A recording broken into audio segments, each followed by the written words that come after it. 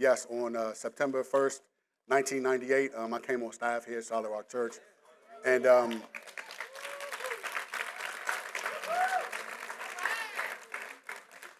while on some level that is a congratulations to me, and that's appropriate.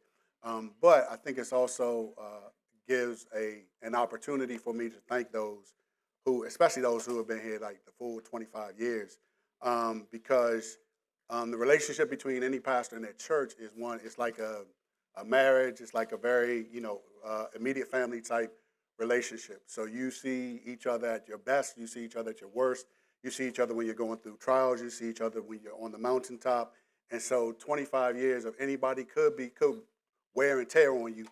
So I would like to thank you for putting up with me for those amount of years. And for if you're here less than 25 years, thank you for deciding to make this your church, even though I have been one of the staff members and pastors.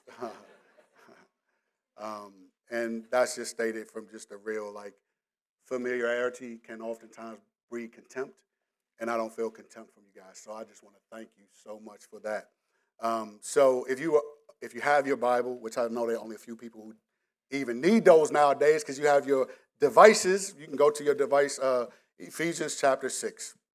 We're just going to read as we close out the what are we prepared to do in light of the supernatural storyline of the Bible. This past month has been what are we prepared to do about that? How does that function in our lives? So we're going to start at verse 10 and read through verse 20 just to give the context and where we are. Obviously, our focus, if you've been here throughout August and today, our focus has been and will be 18 through 20, specifically 19 and 20. But verse 10, reading from the ESV, starts like this. Finally, be strong in the Lord and in the strength of his might. Put on the whole armor of God, that you may be able to stand against the schemes of the devil. For we do not wrestle against flesh and blood, but against the rulers, against the authorities, against the cosmic powers over this present darkness, against the spiritual forces of evil in the heavenly places. Therefore, take up the whole armor of God, that you may be able to withstand in the evil day, and having done all, to stand firm. Stand, therefore, having fastened on the belt of truth, and having put on the breastplate of righteousness, and as shoes for your feet, having put on the readiness given by the gospel of peace. In all circumstances, take up the shield of faith, with which you can extinguish all the fiery darts of the evil one, and take the helmet of salvation and the sword of the Spirit, which is the word of God, praying at all times in the Spirit, with all prayer and supplication. To that end, keep alert and be with all perseverance, making supplication for all the saints, and also for me, that words may be given to me, and opening my mouth boldly to proclaim the mystery of the gospel, for which I am an ambassador in chains, that I may declare it boldly as I ought to speak. Let's pray. Father, thank you for this day which you have made. Thank you for your mercy and grace that you, though you've had opportunity because we are not as faithful as we ought to be, thank you for your mercy and grace and your love, which is everlasting and never ending. Thank you for allowing us to be recipients of that mercy, grace, and love. Lord, may what we have received not only shape how we look at others, may it shape how we interact with others as well. Father, we want to be able to say how great is our God, not only under the roof of the church, but with our very lives and in the way we communicate with others. We want the impact of interaction with us to be that people are mindful of you. So, Lord, would you help us, one, that we would have the will, that our desire, that our spirit would want that. And thank you that your Holy Spirit, that's all he wants to do is glorify you. But Lord, would you also help us to hear things that will give us a measure of skill in interacting with others for your glory. I pray that you would increase and that I would decrease. And I pray that you would do what is impossible for me to do. I cannot speak to each one of these people in a direct way. They can hear the sound of my voice, but Lord, my desire is for them to hear your voice for us all. And so, Lord, would you please do that in Jesus' name? Amen. I do need to correct one of the announcements. So the GRT Day is not actually here at the church. GRT Day is going to be at Woodridge Elementary School, which is in Hyattsville. Some of you live in that neighborhood. It'll be a good opportunity for you to interact with some of your neighbors. But that's actually going to be not here at the church. It's going to be at Woodridge Elementary School. So I mentioned earlier that we were in a series. We had been in a series from October to July on the supernatural storyline of the Bible. So there are going to be some things that if you weren't here for that, I don't have. If there's no way to even summarize that entire time, and there's no way to even do that, right? So I apologize in advance for like where you may need to catch up, but I do commend it to you. If you go on our website, you can have that listening to it. And I just want to again springboard from something that was said in the sermon on May 21st, which was entitled "Faithfulness in Evangelism." Faithfulness in evangelism was preceded by a message about land, the concept of land in the Bible, and a kind of theology of land was shared at that point in time. And eventually, one of the outcomes, one of the results, one of the things that we should have taken note of is that human beings are actually land that God now possesses, anthropologically speaking, right? And even if you're a person like me and have done funerals, then you know that one of the ways you close that ceremony out is you say ashes to ashes, dust to dust, right? Because you know that the body will decompose into the ground from which it came. Right? But here's what Pastor Kurt said about taking possession of the land. Taking possession of the land is now anthropological, not geographical. So we all know, if we're familiar with our Bibles, that the children of Israel, after they left Egypt, they were supposed to go and conquer the land. And eventually they got there, but the first generation got tripped up because the people in the land looked like giants. But they were dwarfs compared to God. Right? Pastor Kurt says spiritual warfare, biblically speaking, is not just you resisting the devil. If someone were to ask God, what is spiritual warfare, he would not say that it is human beings resisting the devil. He would start with it being about him, God, against the gods, the lesser cosmic powers of evil in heavenly places, and that we, his people, play a role in his plan against those gods. And one of those roles is interacting with other human beings, because God is still taking possession of land. But now, as stated, he's doing it anthropologically, not geographically.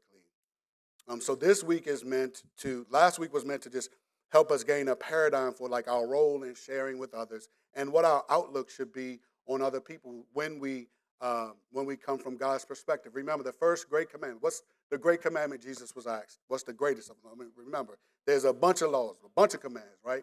But what is the greatest? And okay, we want to, all right.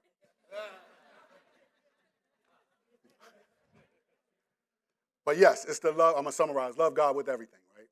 And then Jesus did not stop there. The second is like it. To love your neighbor as yourself. So with Jesus, I mean, this you all know this, but I want to emphasize it. Look at Jesus being asked one question, and then he can't help himself but to go to the second. So loving our neighbor as ourselves must be very important as it relates to God's economy of things. That there's no way to love him with everything and hate our neighbor. That there can be no way to do that. That it doesn't qualify who our neighbor is. As a matter of fact, he went on in Luke, remember the person who asked there, he wanted to justify, well, who is my neighbor? And then he gives the parable of the Good Samaritan, right? So really, the person in need is your neighbor, right? So our disposition, I believe, should be one that is looking for people who are in need. Now, need is sort of relative, and it's out there, period. There can be emotional need. There can be economic need. There can be relational need. There can be all types of needs. And so we may be, as God's people, may be drawn to certain kinds of needs, and that's fine. But may we have eyes that look for need, because I believe that that is important to God. As a matter of fact, I believe it's so important. I love this verse in 1 Timothy chapter 2. It's talking about prayer, but the manner in which it shifts, almost like what how Jesus' answer about the first greatest commandment. Now, let you see if you can see what I'm talking about. 1 Timothy 2, beginning at verse 1. First of all, then, I urge that supplications, prayers, intercessions, and thanksgiving be made for saved people. No, for all people, for kings and for all who are in high positions. Doesn't matter what your political party is. For kings and all who are in high positions. Don't matter what you think about their policies. For kings and all who are in high positions. Because it's a means to an end, that we may lead a peaceful and quiet life. Now, I know Americans getting excited about that. Peaceful and quiet life, liberty, and the pursuit of happiness. Yes, we're for that, right? Godly and dignified in every way. This is good, and it is pleasing in the sight of God, our Savior. No period but a comma. Who desires all people to be saved and to come to the knowledge of the truth. And then he starts going into who God is, and I'll read it in a moment, but I want to pause right there. The reason that we should desire to live a quiet and peaceable life is so that we can freely share the gospel with other people, because God desires everyone to be saved and to come to a knowledge of the truth. So I'm going to pause right there and just ask, how do you view your freedom? How do you view your peace? How do you view your comfort? And when I say that, I'm asking me too. So how do we? Are they only to be enjoyed? Or is it to be used as a platform that springs us into telling other people about the God who has made it so that we can enjoy the things that we can enjoy?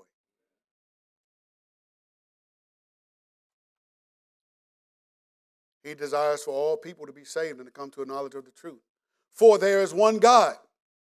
There is one mediator between God and men, the man Jesus Christ, who gave himself as a ransom for all, which is the testimony given at the proper time. For this I was appointed a preacher and an apostle. I am telling the truth. I am not lying, a teacher of the Gentiles in faith and truth. Remember, the Jews would have thought, Paul would have thought, it's recorded in Scripture, that he thought that God was only interested in the Jewish faith, in the Jews. So when he heard of Jesus, what was he doing when he met Jesus? Well, he met Jesus after he heard of Jesus. He heard of Jesus, and he got mad because he thought Jesus could no way be the Messiah. And so he got authority to go and put people in jail who believed in Jesus, and was on his way to Damascus, and Jesus met him through a vision. And it was there that he became this preacher and apostle. After he gets healed, he starts preaching right away.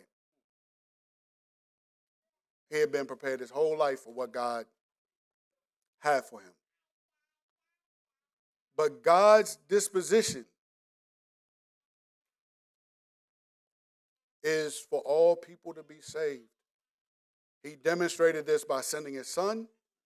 He demonstrated it by saving Paul and allowing him to preach. And not just Paul, but Peter and the other apostles. And he demonstrates it by saving you and me and sending us into our world. Remember, Romans 10. Romans 10 lets us know that people can't believe on him in whom they haven't heard. So how can they be saved if they don't hear? And who can tell about Jesus except those who know Jesus? So yes, this is a mosaic. This is this is a mosaic of just how our paradigm should be put together in terms of God's disposition. Yes, there is wrath to come, but the wrath isn't here now, and we can tell as many people about the goodness of God that they can begin to experience now, today. Our prayers should precede our going out in 18 through 20 of Ephesians 6. We see that there's the request for prayer, and then for all people, for all of God's people. And then Paul says, hey, like, remember me, that words may be given me, right? Prayer is never far from redemption. So even in this 1 Timothy 2, 1 through 7, we see prayer so that we can live a certain way. And the assumption is that we will use our platform, our context, to share the gospel because God desires all people to be saved. And I love this. I love this. I love this. For there is one God, verse 5. I'm repeating it for a reason. There's one God and there's one mediator between God and men, the man Jesus Christ. Verse 6, who gave himself as a ransom for how many? That's what Scripture says. It's all. Scripture says for all. So my interaction with people is not going to. My interaction has nothing to do with like my Reformed theological bent because I do believe that everything starts with God. So I'm bent in the Reformed direction. But Jesus gave himself as a ransom for all kinds of people. And I don't know who those people are and who they are not. I just know who I am, right? And I know that I am a child of the King that we've been singing to this morning. So when we have in mind the disposition of God toward humanity, listen to what Randy Newman says in his excellent book, Questioning Evangelism. It's old now. There may be another edition than the one I'm quoting from. But it says this, remembering God's disposition. Let's remember that the church is calling then, in addition to proclaiming the gospel, feeding the poor, building up families, and encouraging the downtrodden, must also include intentional efforts to build plausibility structures. Consider the Apostle Paul's outline of his ministry agenda in 2 Corinthians 10, 3 through 5. After defending himself against his critics, who wondered why he did things the way he did, he states, for though we live in the world, we do not wage war as the world does. The weapons we fight with are not weapons of the world. On the contrary, they have divine power to demolish strongholds. We demolish arguments and every pretension that sets itself up against the knowledge of God and take captive every thought to make it obedient to Christ. End of the quote of 2 Corinthians. Newman goes on to say, we can imagine some of the weapons of this world that Paul had in mind. Jargon, rhetoric, flashy images, emotional manipulation, and sales techniques. Things that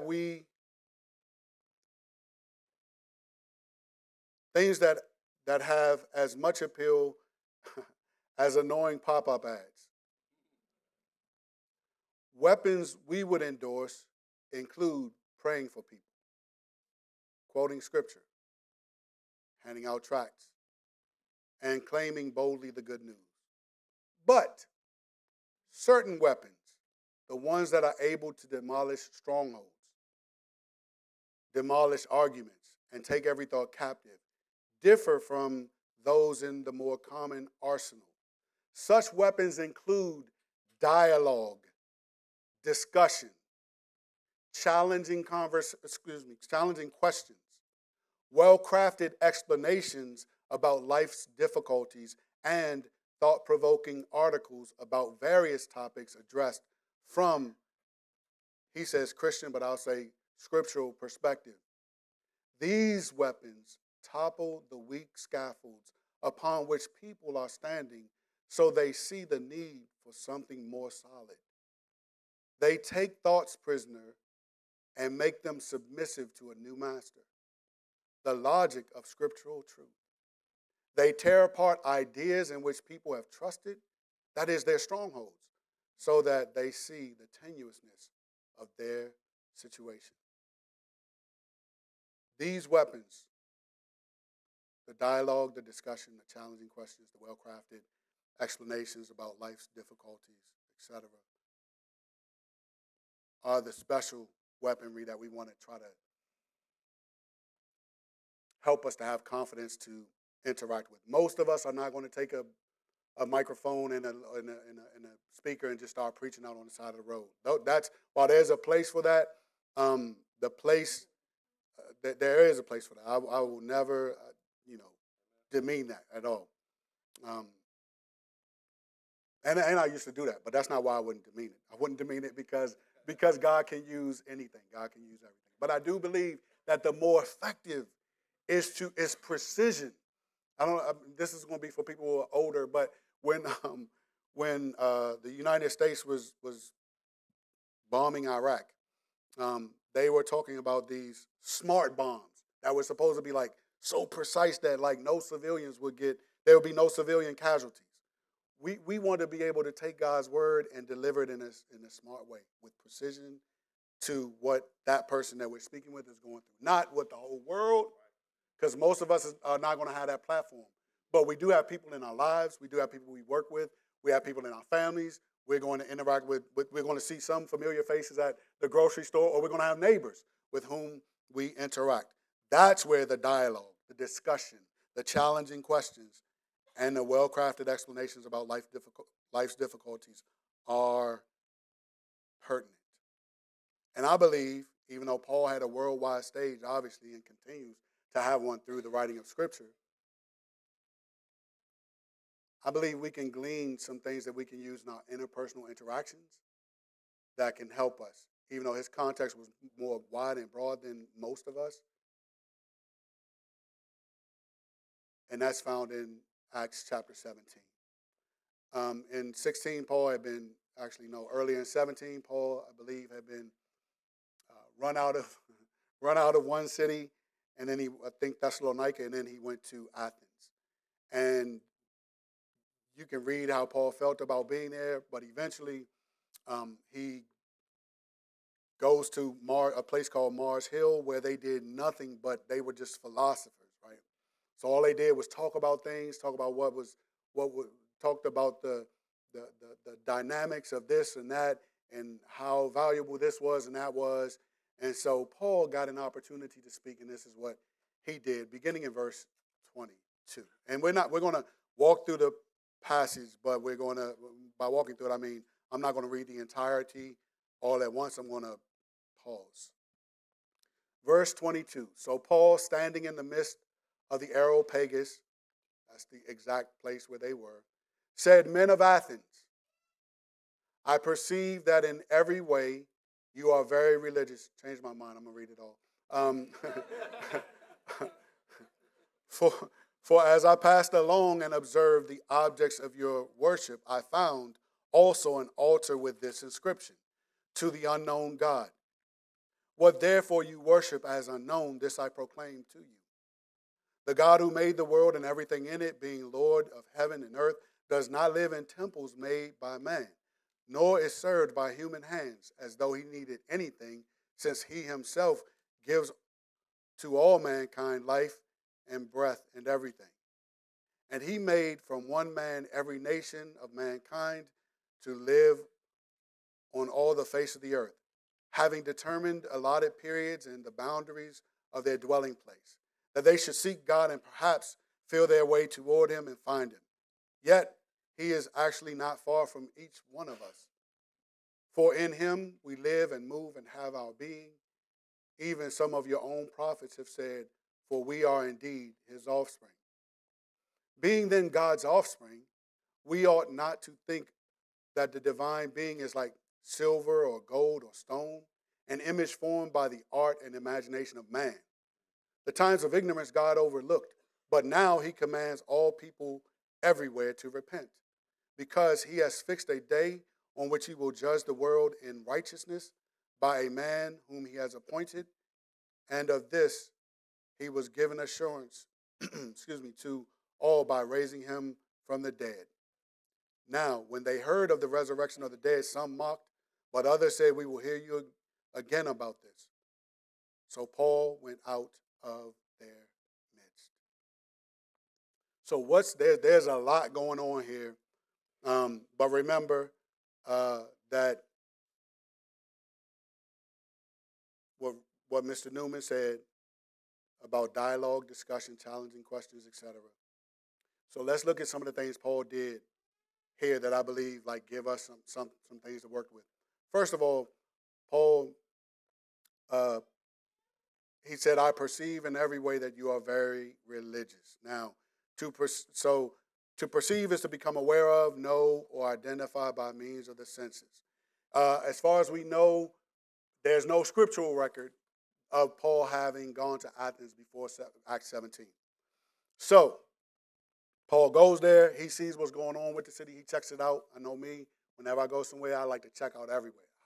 I'm not, from the CIA or anything, but I do like to look for every exit and all of that. Not in a place like this, but if I move somewhere, which we moved a ton. Hopefully, we're not moving again. But but we moved a ton. So I'm looking for every way that we can possibly get to my house, or every way to get to work. Or if I go there frequently, I'm looking for like the back, all of that. So Paul, it seems, because he perceives, he's paying attention to what the Athenian people are all about. So he's proactive in looking and calculating what does it for these people. What's important to them? What are their values like? Right? I'll just say this, and I could be getting ahead of myself, but that's fine. I'll try not to repeat myself too much. But there are ways in which we can perceive a lot about people just by seeing them. Now, I don't know if you trained yourself to do this or not, but you just by looking at somebody, just by looking at me, not me, but let's say I had on a Commander's jersey, and I had on, if I had that on, and I start talking to you, and I'm like this, there are a few things you'll see. And also if I talk a certain way, you probably can tell like where I'm from. If you're from the DMV, and I say, "Hey man, that joint right there," I mean you understand, or like, man, they tripping, or like, man, I can go way back and say, "Man, they really lunched out right now." That'd be for the real OGs lunched out, but that's real low. But there's certain ways you can talk, and plus, the DMV has a way of recycling our slang as well. So we say, some people still say joint like me. But if I'm talking to you and I'm like this, and I have on a Commander's joint, first thing you see is I'm African American. That gives you some kind of that. Excuse me. It can give you some kind of baseline. Don't get too cocky, but it can give you some kind of baseline. Because I might be like the Carlton. I'm not the Carlton, but I might be like Carlton, right? I could be like that.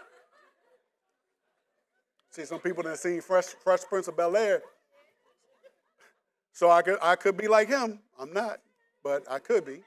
You don't know, but you see, I'm an African American dude, right? You see that. You see, if I'm talking like this, you see that I'm married, right? You see that I'm married, right? And I got my hair cut low, I don't have to do this anymore, so you can see I have gray in my hair, so you can see, okay, so he's older, he, which, thank you. So if I had on the Commanders gear, you see I'm a Commanders fan. All of those can be ways that you figure out how to talk to somebody. All of them. Hey, man, you excited for the season? Next week, I can't wait, man. Arizona's in town. Why? Because the Commanders joint, right? If you hear me talking a certain way, I remember, some of you have heard this before, but I'll never forget. I was going somewhere. I was in line to get on a plane, and there were some people behind me, and this man was like, "Hey, are you Voice?" I don't know if any of you know who Voice is, but Kirk Kennedy used to be Voice. So he's like, "Hey, are you Voice?" I was like, "Oh, no, I'm not Voice." I was like, "We grew up around the same area."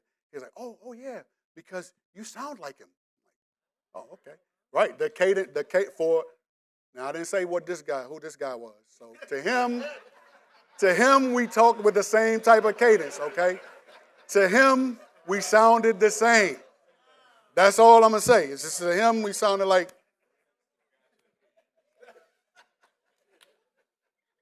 So I'm like, no, we just grew up in the same area. Oh, okay, yeah, no problem. Like, okay, yeah. But you can make deductions about people. Now you cannot be so stereotypical, because I've done this too. I've been so confident that my foot's been in my mouth, Try not to do that. That's awkward. I mean, you have to find ways to like recover from that if you do that. Like, I mean, it could be that I hate the Commanders, but this was somebody gave me something, and I was just running out the house to get a cup of coffee right quick, and I just don't care how I look, and this boom. I mean, that could be the case. But we should be perceptive and trying to look for entryways into conversations with people. Not just to be conversational, but to try to engage with the great name that we sang about. To be able to bring Jesus to bear in their lives. And we don't know what their lives are like unless we talk to them. Like I said, oh, this dude is, hey, are you voice? No, I'm not. But he took, I appreciate him. He took the leap.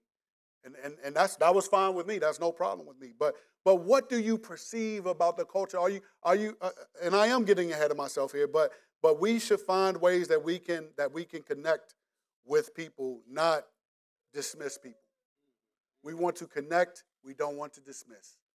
In our culture, it is easy to dismiss. If you watch any news, it's easy to dismiss one or the other, right? If you're a conservative, it's easy to dismiss liberals. If you're a liberal, it's easy to dismiss conservatives. If you're me, it's easy to dismiss everybody. Because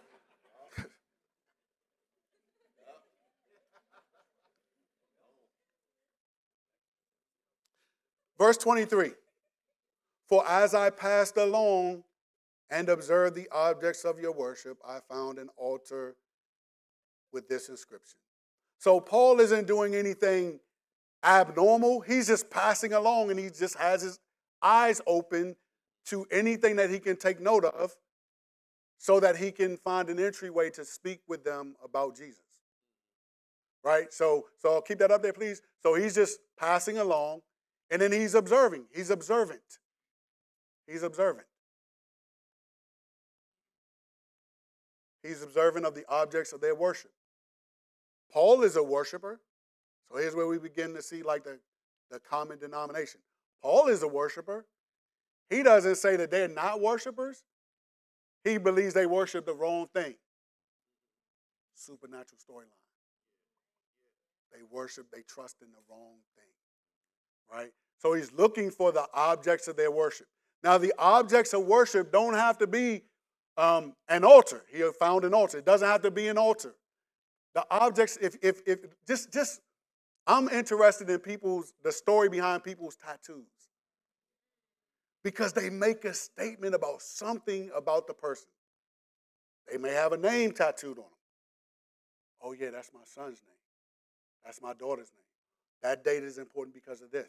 Oh, my mom always told me about this scripture, so I put it on my forearm. Tattoos tell a story. So to ask, I mean, this could be personal, but it's also, in our culture, it's not very personal. Hey, man, what's that tattoo all about right there? And you listen and you learn about this person a little bit. So that's an entryway. That's a way to get to know about people so that you can speak with precision about Jesus to them, right? Even some people get personalized tags. They're veteran. I'm a veteran, so when I see veteran, I don't have veterans tags, but when I see them, I'm like, oh man, I wonder what branch they're in. Oh, they're in the Army. That person's disabled. He's a disabled veteran. I just try to just be aware because not that I think I'm not following them so I can talk to Jesus, but I just happen to see that, so I just like go.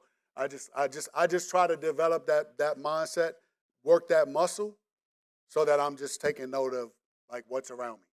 So we may not find inscriptions, even though like a tattoo is a form of inscription, right? But we might find clues along the way, the words people use, how they talk about family, how they talk about children, how they talk about race, how they talk about politics, how they speak about things are all data points of how we may be able to interact with this person. Or not interact with them, meaning, okay, if they talk strongly in this area and we know that's going to be a buzzkill, like our first conversation doesn't need to be like that if we disagree with them. Right? Okay, we don't need to talk about that. We don't need to talk. I remember my friend George, who's a pastor, he told me that there was this woman who had become a member of his church, and he asked her um, about something that she was doing in her life. She was pretty new, and he was like, to follow Jesus, you may have to like give this up or whatever. And she was like, Pastor, I love Jesus so much that like I don't care what I have to give up to follow him. I want to follow him. There's certain topics that it's wise to be timely with it, right? So if you start right off, then I mean you may have been faithful from the double barrel shotgun perspective of evangelism, but you haven't gotten to a point where you can demolish strongholds and arguments. And that is way more effective than the double barrel. The double barrel is caricature. That's the caricature that's of us. Boom. But the engaging, the strongholds, that's something else. That's on a different level. That's on a different level. So Paul, he looks for a place of commonality. And once he gets a place of commonality, because some people in the evangelism survey, they're like, they don't know how to pivot from like, just a natural conversation, to a conversation about the Lord. And obviously that's going to, you're going to interact on about the Lord with someone. Like you have the freedom to interact with them in a strong way, like if you already have built up like a rapport with them, right? If they know you're for them, then you can be strong with them. This is what I mean. We had this evangelism course called Alpha, and there was this guy who came. I won't say his name in case he's looking on live stream or something. That'd be very surprising. No, if he's looking, then come to church, my brother. But this guy we were out. He was out when we had the bench before somebody ran it over. The one that used to be right out here in front of the church. He was sitting there and he was complaining about something, and he was saying something, and then he was saying it in a real self-justified way. And because this was probably like the 7th or 8th class, I was like, man, my only question is like, where's God in all that? And I don't remember what he was saying, but I just remember he was just up in arms. And I remember at the time I was like, man, that stung me a little bit. Man, I wonder how that landed on him. A couple weeks later, he came and told me that he had received Christ as his Savior. And he said that question was the question that got his mind to thinking about Jesus. Like, where's the Lord and all of that? But we had a rapport. I don't just go up talking to people like, hey, man, where's Christ and all that? Right? I don't do that. I mean, I'm from the DMV, so I understand, like, there's certain ways you got to come, right? So I'm not entering in that way. But once you gain a commonality with folks, and once people see that you are for them and not against them, once they understand where you're coming from, then you can have the ability to speak in ways that may cut to the heart. I mean, you just have to be flexible too, and just in tune with the Spirit in terms of like what you're doing in faith, because you may say something and you don't, and you haven't done all that work, but it may work. God is over everything, but more commonly, I would advise find a place of commonality, because some people in the evangelism survey did reference like they didn't want to get into arguments. And I'm like, man, how are you gonna get into an argument? Like it's because it's not about a tug of war. I mean, there is a tug of war, spiritually speaking, but it's not like a tug of war between you and the person. Like you don't have, even if you prove everything beyond a shadow of a doubt, it does not mean that someone is going to say, what must I do to be saved? Some people have even said, like, some people I think I read something from a guy named Josh McDowell. He shared everything with this person. He asked the person, so are you ready to receive Jesus? He was like, no, I'm not. Do you have any questions? No, I don't. I just don't want to follow Jesus. He just don't want to. All right, he don't want to, man. Hey, today's not the day of salvation for him. It may be another day. Or it may not be a day for him. But God reached out to him, right? So when we interact with people, it's not about us, even though we look for ways to interact with people, right? So some of the some of the things that I believe are important, just like a handful of things, a couple of things that I think are important to our society. And I'm probably speaking about a specific generation, um, but I won't label who that generation is. Um, but I think justice is very important. That's one of the, I'll say one of the gods here. I think perfection is one of the gods as well. If you are a parent, the amount of parenting books and the amount of subjects within parenting that you're like looking at to see, like, make sure you do it perfectly, when there is no perfect way. I'm telling you, there's no perfect way. I mean, breastfeeding, some of our children managed to get on with that program and some of them didn't.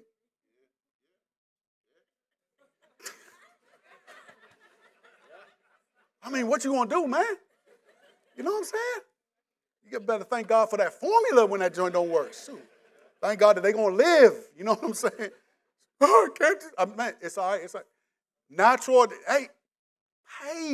All right. Anyway, perfection, healing. I think it's in our generation. Yeah, the amount of focus we have on trauma and I think healing. So I'm talking about emotional healing, right? And I don't think we'll ever get away from just self being one of the gods. Period. That's just one. Now, can we relate to any of those?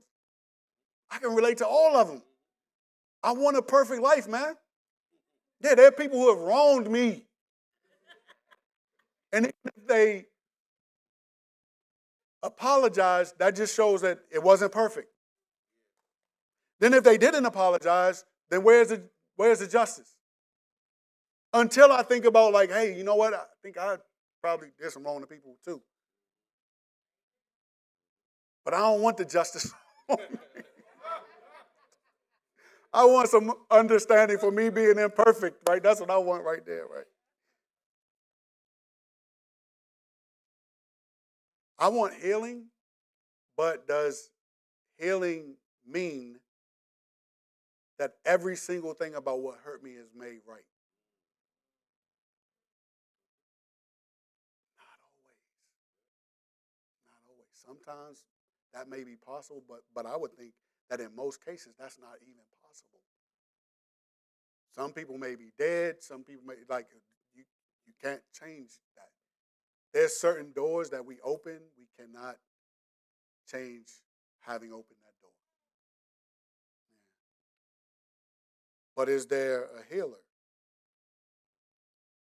Is there one who is perfect and who will make things align with his perfection? There is. Is there one who will impose justice on all? Either through the reality that he paid for their sins, took their place on the cross, received the penalty that they deserve from God on himself, so that they would be able to be treated as if they never sinned.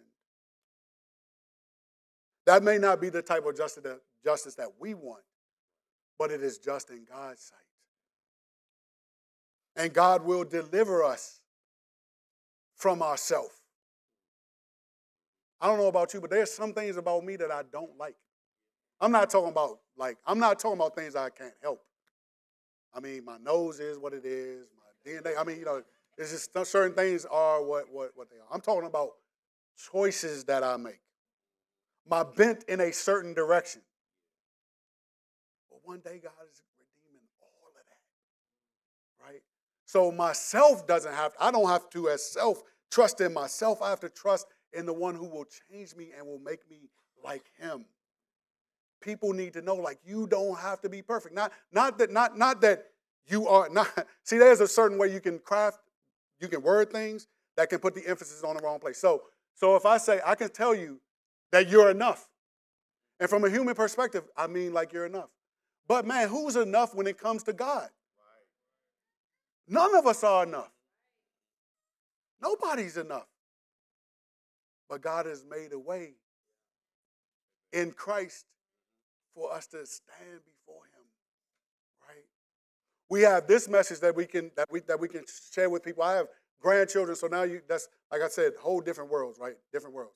So parents were telling me about some of the thoughts that the grandchildren have that are just like real deep thoughts. I mean, one child realizes that they might need to listen a little better. That is good. That's a good thing. But listen to how he expressed it. I'm such a bad boy. I don't listen. This boy is only, I can't say how old he is because you don't know who he is. So if you know my grandchildren, but his mind is already evaluating like between good and bad, like where he is. He's in lower elementary school. I'll say that.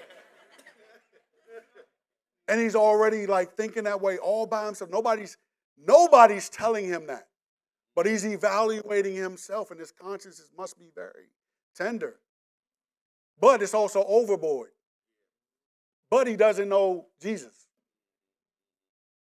Right? So a way to combat him is like, yes, if he's talking to me, yes, grandson, we all are short when it comes to God. The Bible says all have sinned and fallen short of God's glory. But you know what God did? He knew how weak we are. He says, well, we're only dust. He even sees us that way. But you know what he does? He sent his son, Jesus Christ, so that the wrong that we do, like it was paid for by Jesus. So that the penalty for doing wrong is not to just be like a bad boy, but it's to trust in what Jesus has done and to ask him to make us more like him. So that's how I would talk to him. So I don't know how you would talk to the various people and speaking to the various worlds in which you find yourself, but I would challenge you to do this to help you begin to like look at those. So do this exercise. Please do this exercise. Look at yourself. Remember how I said, if you saw me, just every characteristic that you have, not every one, but like that people would see or experience. I've done this. African American, married for a long time, children, grandchildren, homeowner, veteran, Commanders fan, all DMV area team fan. So I'm a homer. That's me. And whatever else. Okay, born in November. Okay, yeah. Somebody better praise him up in here.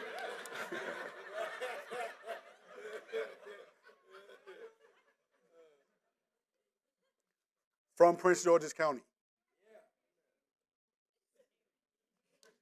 And then I'll have more things, right? And I would use those because all of those are pathways into other people's space.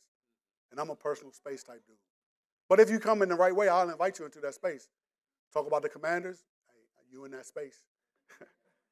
Talk about the wonderful front office of the Washington Wizards now, you in that space. Talk about children, grandchildren. You're in. If you see Meet the Parents in the circle of trust, you're not really in the circle of trust yet, but you a step close. You like you close enough. I mean, you're not gonna be in the circle. I'm from the DMV, so you're not gonna get in this. But you might be welcome to just look in the window a little bit of the circle of trust, right? So what can we do to help people allow us to look into their windows of trust? I believe if we mapped out like who we are, and then we try to open our eyes to what we see around us, then we might perceive something, we might find something, we might observe something that provides a bridge to enter into their world and we don't have to have all the answers. Remember, just try to think conversationally and introducing one friend to another. Instead of, I need to prescribe one friend to another. And you share how Jesus is the answer to your hurt if you need healing, to your observations of imperfections, to your need for justice. But where does all of that come from? It comes from being made in God's image and knowing that the world as it is should not be the way it is. Right? So Jesus speaks into that. And we speak Jesus into that. He's already there, but people don't recognize him because they don't know about him. We get to introduce people. And so the way we pivot those conversations is by finding a way of commonality, acknowledging where things are, and then having thought about how does Jesus speak into this situation. So I hope you did what I asked you to do last week, but if you didn't, you can do it this week. Remember, I asked you to pray for us that we would think about, we would eavesdrop over conversations or even rehearse conversations we've had where it did not go well and think about how it could have went well. Let hindsight serve you not only for that conversation, but for the conversations to come. Because Jesus is the answer for people. God is contending for people's souls. He's trying to release them from the strongholds and the arguments that exalt themselves against him.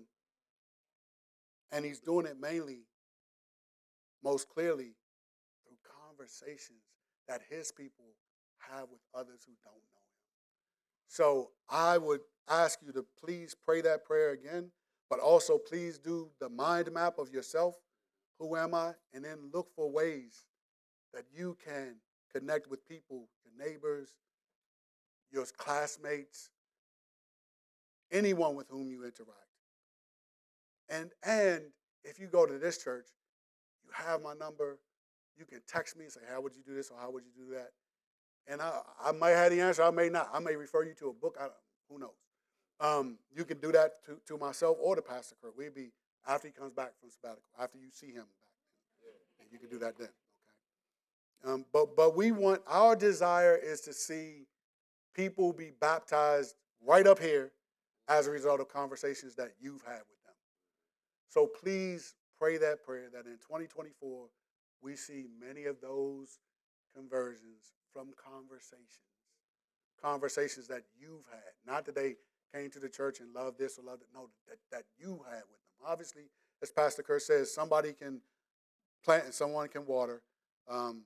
But please see the role of yourself in the great endeavor. Because now, remember, as Pastor Kurt said, if you were to ask God where does spiritual warfare, the supernatural storyline begin, he would start with it being about him against the gods, the cosmic powers of evil in heavenly places. And we as his people play a role in his plan against those gods. That's not going to change. That's the way it is. We play a role. So I hope that you feel like you have some tools to be able to play that role with confidence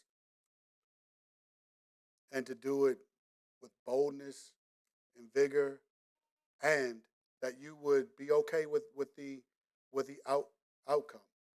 For in verse 32 of Acts 17, it says that when they heard of the resurrection of the dead, some mocked, some will mock, but others said, we will hear you again about this. We can't affect the outcome, but we can participate in the process, and we can leave it to God. So please see that you play a role. Embrace that role and hone your skills so that you can be more effective. And Lord, we ask you that you would empower us to do just that. May we play our role.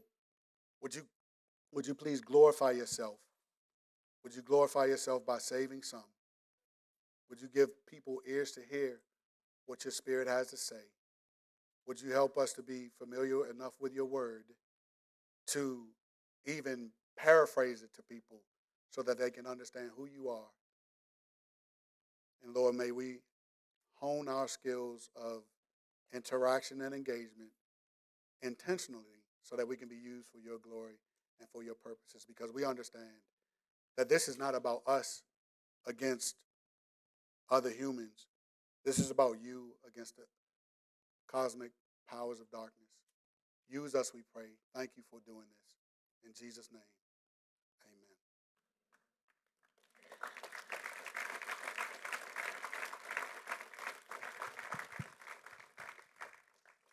Thanks for that word, Mike. You're welcome. We do have a couple questions this morning, and there's a few in the same vein, so I'll try and kind of get those together and kind of summarize. There's when it comes to evangelism or taking back the land for the Lord, a lot of us believe things about ourselves that can stop us from doing that. Um, Maybe I might think I'm an introvert, or someone else might think, oh, I just don't know how to talk to people. How can we think rightly about that, about ourselves in that, and step beyond that to engage people? From one of my children's favorite movies, What About Bob?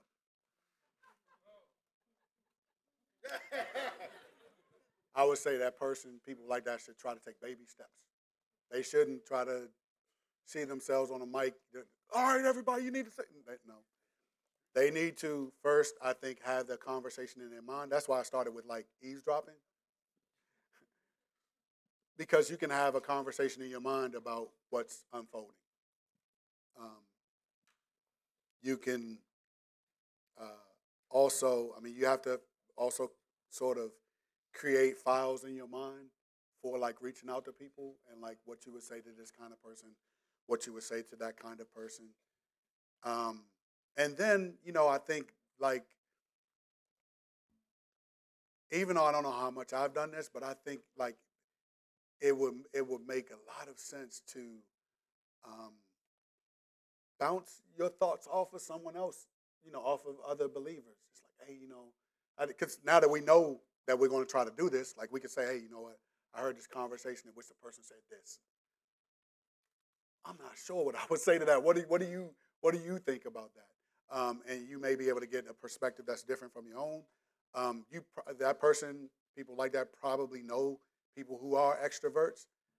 Um, this has helped me in other areas, and that is just think about what that person would do in this situation. So if so, I think in parenting and in marriage, there have been times where it's like, man, I just don't know what to do. Okay, what would such and such do? Oh, they probably would do this. So then I may have tried that, and it may have been effective. It may have worked. It may have tied things over for a while. I think when it comes to evangelism and reaching out to people, that rather than thinking in terms of like a finished product, just think in terms of a process. You're in process of improvement. All of us should be in process of improvement, and becoming comfortable with engaging people. Um, that's going to be a process. And I would say, I think maybe try to hang around with people. I mean, opposites normally kind of attract, so maybe that they probably already have some people like that. But sometimes affinity is a great attractor as well, so they may not hang with people. But I would say try to designate a person who's your go-to engager, um, and just ask them. As I mentioned, ask me, ask Pastor Kurt. I am not an extrovert. That's not what I am. I may be an ambivert by this time, but I'm not. I'm telling you, after a certain amount of time, I need to get away from y'all. I need. I'm not going to be. I'm not going to be charged up by hanging with you. It's going to cost me something. So it's like, okay, that's just me. I don't mean any harm. There's nothing against anybody, but at a certain point, man, I'll be in my room, lock the door behind you. Nah, we ain't going like that. We off from the DMV. Man, I'm getting real tired tomorrow. I got to get up early, man. You got to go. But anyway, find people that you can bounce your ideas off of. Try to outplay your ideas out in your mind to see if it makes sense. Try to find phraseology that you may use with different people, but it's the same. Just had a go-to. Don't think you have to create everything like all at once. It's a process. Awesome, thank you. We also have one other question. You mentioned earlier about the Alpha course. Are there any plans to do any kind of evangelism course here at the Rock and anytime soon? How many people would like to see that type of course here at The Rock? Just raise your hand if you're a member. Okay, okay. All right, okay. No, no, keep your hands up, keep your hands up, keep your hands up, keep your hands up. All right, everybody look around, look around, look around. All right, so what should my answer be? Somebody? It should be yes? All right, okay, okay. This is a different question. Y'all can put your hands down now. All right, so only 7% of us. No, I don't do that well. I don't know. But okay, how many people would be willing to add that to your calendar to serve in? Is the other question. So one is one of desire, which the other is how many would want to serve. All right, I see. All right, now you can raise your hands. How many want to serve? All right, so when you see Sharice out there at the metamorphosis table, just tell her that you want to. No, actually, make sure you fill out the volunteer form, and I'm going to change. I'm going to add Alpha course. I'm going to add Alpha course, and you can just check it off. All right, you can just check. That's how you want to volunteer, and then we will take steps to make that happen. So probably in October after our retreat. No, no, no. Maybe at the beginning of the year, because then we will have the holidays coming up and all that. So, so, so is that it? One more question? Okay, Alpha's coming or something like it. This person asks: Is it acceptable for a Christian to use strong language to relate to a non-believer who is also speaking with strong language?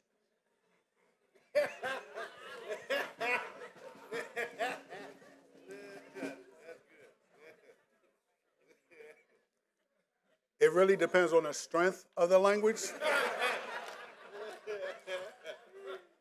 So if it's just strong language, that's just strong and not obscene. Okay, but if it's obscene talk, uh, if it's coarse talking, I mean, Scripture mentions those. So I would, but if it's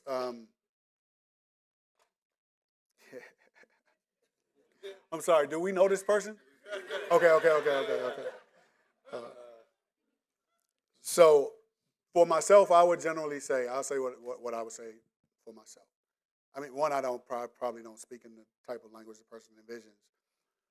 But one of the reasons I wouldn't is because I would want there to be some kind of difference between myself and the person. I remember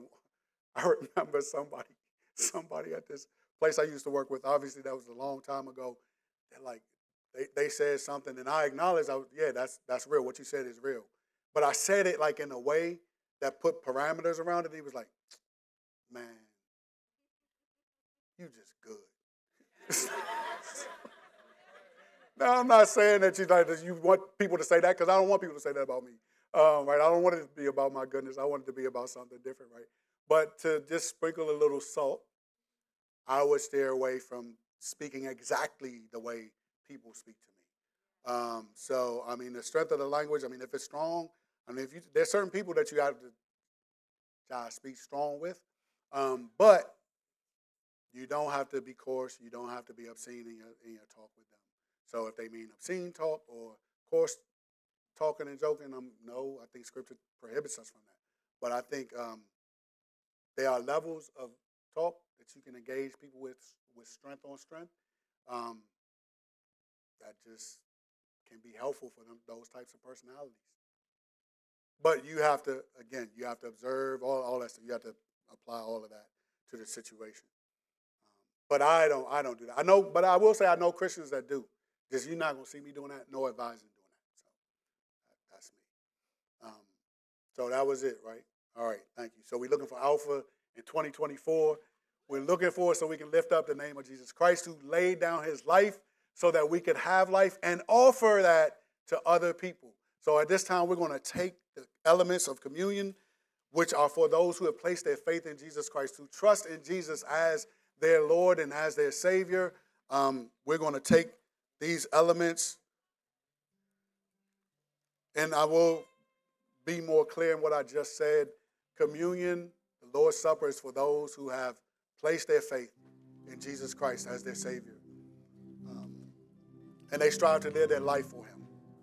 If that's not you, I pray that something was said to help you consider embracing him as your King of Kings and Lord of Lords as well. Those of us who believe in him, we know that he has given his life so that we might have it. And he did it by sacrificing his body on the cross. Let us take and eat the wafer, which represents that broken body for us right now.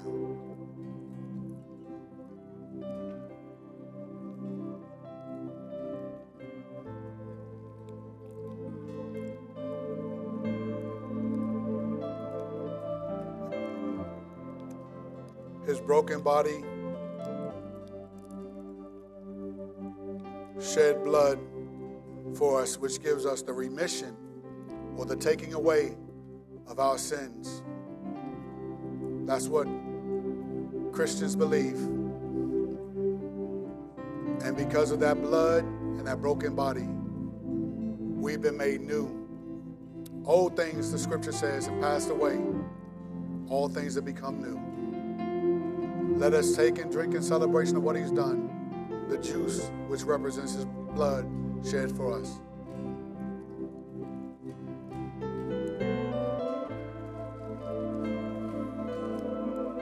And now let's practice lifting his name up, not only here, but wherever we go, by singing this song with our worship team. How great is our God.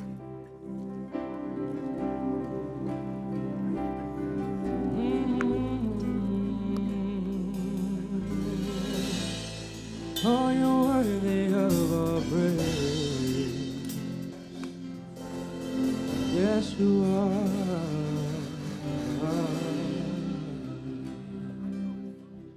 The splendor of our King. The splendor of the King. Clothed in majesty. Let all the earth rejoice. Let all the earth rejoice.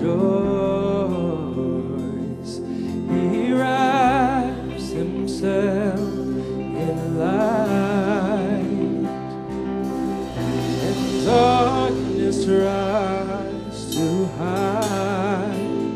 It trembles at his voice. It trembles at his voice.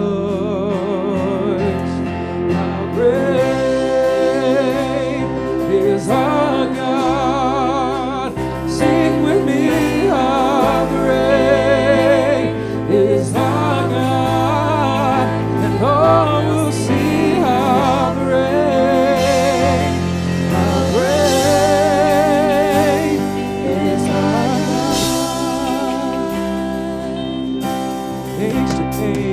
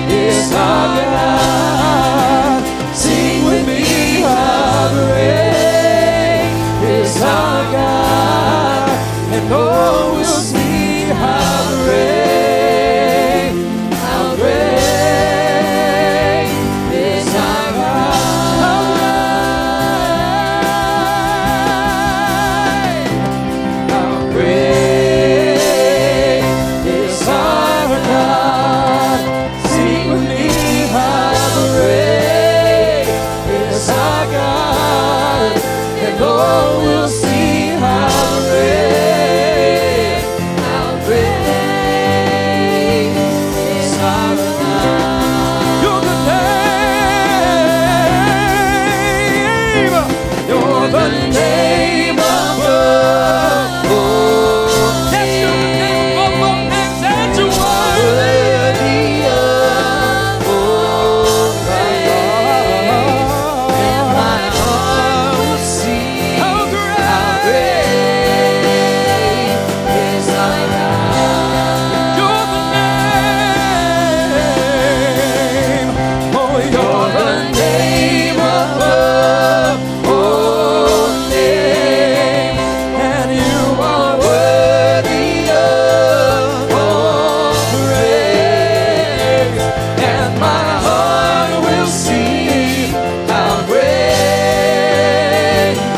is our God. How great is our God.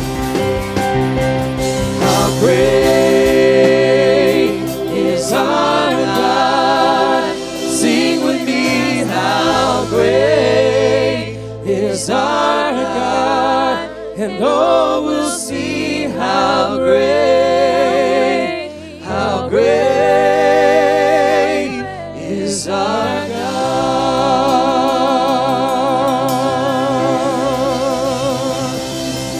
He is great.